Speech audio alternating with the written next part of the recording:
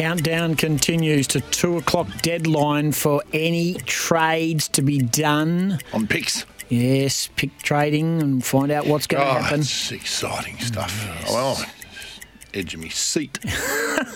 Otherwise, it'll be on draft night. One man who is across all of this is a name and a name synonymous to WA football, Collingwood, of course, and also up through the region of the mid-west coast up there in Northampton and Geraldton Ways. Tarkyn Lockyer, he's the National Academy coach. He's been kind enough to join us on a pretty exciting time for a lot of young hopefuls, and he's seen them all. Appreciate your time, Tarks. Thanks for joining us. No worries, guys. Thanks for having me. Hey, it is an exciting time, and there is a deadline today. Now, I know you're not a player manager or at clubland, so to speak. What's your expectation till the 2 o'clock deadline Perth time in regards to trade picking and the like through a lot of interest around West Coast and North Melbourne and picks 1, 2, 3 and the like? What are you expecting? Yeah, well, it's sort of... obviously, there's a bit of a frenzy when the player trade period opens and closes, and particularly the last little period of time before that deadline closes. So nothing surprises in footy at the moment with trading and whatever. So I don't expect it to be too much trading of picks and whatever today. As we know, you can still do live trading on draft night anyway. But you never know. You never know. So there's a lot of speculation around, West Coast pick and what does North Melbourne do with 2 and 3, and yeah, it's fascinating to sit back and watch. Hey, Tarks, as coach of the NAB AFL Academy, what do you actually do? What do you do?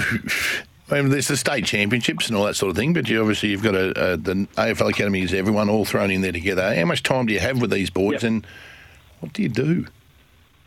Yeah, so it's a great question. So the academy pretty much is recognition for in this year was 30 of the most talented players from across the country. So they come together. We had three camps throughout the year where they came together as a whole group. Two of which also coincided with playing a game, so they got to represent and pull on the Australian jumper and play together against. We actually played one game as a part of Gather Round against Port Adelaide, and then played a few weeks later against Carlton's VFL side in Melbourne at Marvel Stadium. Along the way, what we also do with all of those players, they get the opportunity to train in AFL clubs for a period of time. And what we like to think is, for most of the players, we sort of hear about the top end of the draft, the names that we're all sort of starting to get familiar with in Reid and Dersma and Curtin and McKercher, these guys. We know that they're going to end up on an AFL list, but a lot of what our job is how do we give them education, experiences and learning so they not just get onto a list, but how do they thrive? How do they actually come in? And we've seen players over the last little period, Ashcroft, Fletcher, Sheasel, Wardlaw, Dacos, these types of guys that have been through the academy experience, they're coming in having significant impacts on AFL games. So we feel like we're one part of the talent sort of pathway, and we're one touch point with the players, working in conjunction with their other programs, their state programs and their club programs to help support these guys so that when they come in, their transition into AFL footy is almost seamless. So I feel like along the other, with the other programs, we're doing a pretty good job. Well, absolutely, because the guys that we've had in over the last few weeks, they've blown us away with just their maturity and their understanding of what's ahead of them and that sort of thing. It's incredible stuff. Still a lot of bad haircuts amongst them. You could do something with the haircuts and stuff. Tarks is a short back and side sort of bloke, mate. And what's going on I haven't changed my haircut in 20 years. Come on. $20. Hey, mate, into the barber, just as usual. Thanks, champion. Of the WA boys, Tarks that were in the AFL Academy, we've got obviously Curtin, Mitch Edwards, Riley Hardiman. We've had all them on, and Colin Tholstrup. Who do you like? Yeah. Who do you like the most out of those?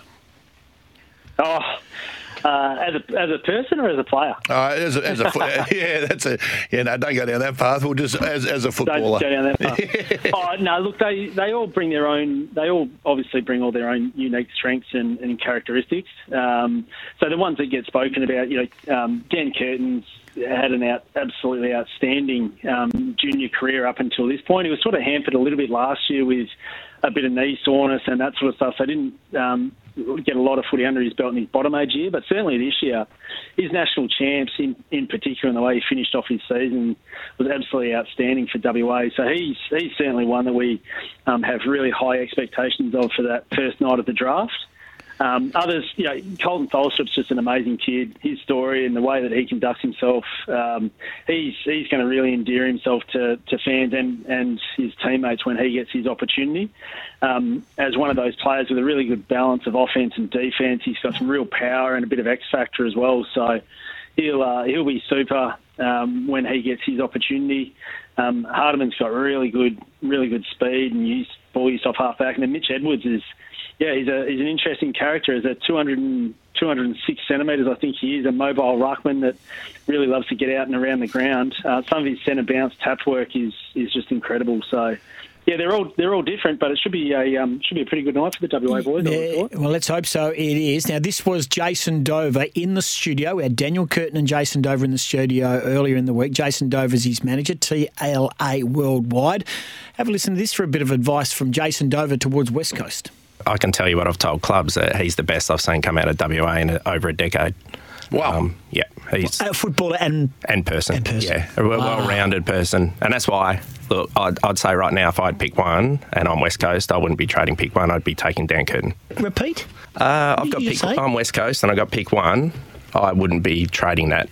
I'd be taking Dan Curtin with pick one. You're telling West Coast you have pick one, take Daniel Curtin and not Harley Reid. Yep. We talk about generational talents. Dan, in my eyes, is a generational talent and one of the best that's come out of WA in a long time. Thoughts, Tarks? Wow, it's a big statement, isn't it? Look, I think like anyone, you've got an obligation to support your players and whatever.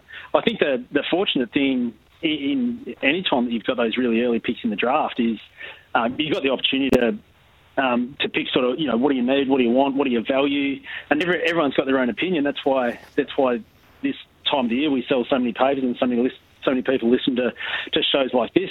It's great to have a thought and have an opinion on. At the end of the day, the West Coast recruiting staff, I reckon, are going to keep their cards pretty close to their chest. Whether they trade the pick or they don't, we're all pretty confident they're going to get a really good player at that top end of the draft. So. Yeah, it's fascinating to sit back and watch like everyone else. One thing we know is the West Coast, they're damned if they do and damned if they don't. Whatever decision they make, they'll come under scrutiny for. You've seen, obviously the talk is Harley Reid. Out of your group of players there at the Academy, Tarks, is Harley that far above everyone else from a football point of view? Oh, look, I think, he has had an absolutely outstanding lead into this point of his career. His bottom age year for Vic Country and for Bendigo Pioneers, he was an All-Australian last year, playing sort of half-back, half-forward, winning games pretty much off his own boot. And then, did it again this year, and has also done it at VFL level sort of later in the year, played some outstanding VFL footy. So, look, he is an amazing player. The scrutiny that he's been put under and the amount of speculation that's been thrown his way is something I've never experienced. Having watched sort of Will Ashcroft and Nick Dacos come through over the last couple of years, it's been a couple of levels above what they actually had to put up with. So he's conducted himself really well. The one thing that we know about all of these players is there is a gap between the pathway and the AFL. And for Harley, he knows that he's still got work to do. He's definitely not a finished product at this point. And that's the great unknown. He's done everything he can up until this point. He's gone about his business exceptionally well, like a real professional. He's a great kid from a really good family. So there's a lot of certainties there, and it gives him a good grounding. But there's no guarantees. So we'd like to think he's going to be a wonderful AFL player, but he's still got work to do. He's under no illusions about that. Now, this is the first time we've spoken to you, but we've had the other cheer squad member, pom-pom leader in Scotty Cummings, cheering for Collingwood since that wonderful day. You must have enjoyed Grand Final Day, even though you're an independent observer for the AFL and worker for the AFL now. You're still rusted on black and white. What did you make of it? And what a great occasion. What a great moment for Australian footy. Well, we were really fortunate. So we actually get to put on an exhibition game the morning of the grand final. We play the Futures game with the 17s, which is next year's draft group. So we're sort of at the ground from about 8:30 in the morning, we're out on the surface watching the kids run around. The spectacle of the day, the enormity of the occasion, and the way that the AFL sort of put on the show is incredible. It really is an amazing event. And then you actually get to the game, and that was even better. Just the contest, both sides in a real arm wrestle. We had that really good balance between contest and offence and some good defense. Like, it was just an unbelievable game. And I think clearly, both Scotty and I are quite biased, and we're pretty happy with the result. The shame is that someone had to lose. Like, it was just an amazing game.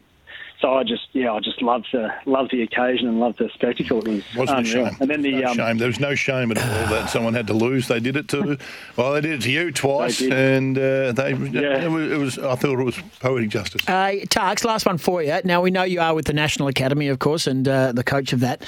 Any aspirations to coach at a higher level for you personally? Like, and I'm talking of AFL level, as a standout coach, we're seeing what Craig McRae's doing. I look at you and think probably a slightly different pathway, but at the same time, do you have aspirations to coach? Yeah, absolutely. So I was really fortunate to spend 9 years coaching at Collingwood once I retired as a player. Saw a really good opportunity to come across the AFL in this role that I'm currently doing, which I've absolutely loved and got to see so much. Like, I get interactions with all 18 clubs now, which is fantastic. Also get the good opportunity to work across both boys and girls programs, so that's something a little bit unique and different. But at some stage down the track, I do want to get back into a club. I'd love to be a head coach at some stage in the near future, but with an understanding, once again, I've got areas of growth that I want to keep exploring and round myself out as a coach. But certainly aspirationally, I'd love to explore where it could get to. Would you ever like to come back to WA and maybe coach WA? Well, there's not too many head coaching roles in WA at the minute, so that might be a little bit away from me. Hang in there, mate. One day we'll see. There we go. You don't have to be that patient. Hang in there, Tarks. Hey, mate, appreciate your time. All the very best. It's an exciting time. The countdown continues to the 2:00 deadline today, of course, because it is all about trade picks, also we can't wait for the 2:00 deadline because then it'll go on to draft night. So West Coast, who knows what's going to happen. Appreciate your time, mate. No worries. Thanks for having us, guys. Tarkyn Lockyer there. He is from the AFL Academy. He does a great job. And, you didn't miss him with the first question. What do you do? Oh, that's sort of... It's interesting to find out what their actual role is and their responsibility is for a group of blokes. Have you heard the answer? Because I think he does a remarkable job. Yeah. The whole crew do a remarkable job. Well, you know what? If his remit is that they're preparing boys for AFL football, then there hasn't been one that we've spoken to that's been...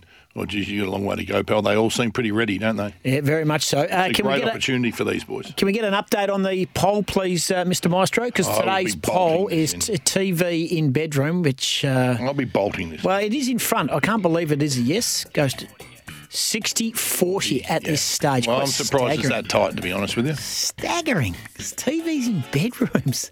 Yes. Where do you put them? On the wall. On the wall? Or on an entertainment unit or on a wardrobe or whatever you like. You just put it on there in front of your bed. Seriously. You should do other things in your bedroom, mate. Well, when you go to bed at 8:30, there's not a lot of other things happen in their bedroom, all right? So just go on and need a TV. 24. Start me on that one. 7. Breakfast radio's a real killer. Scotty and Goss. Andrew Gaze after 7:30.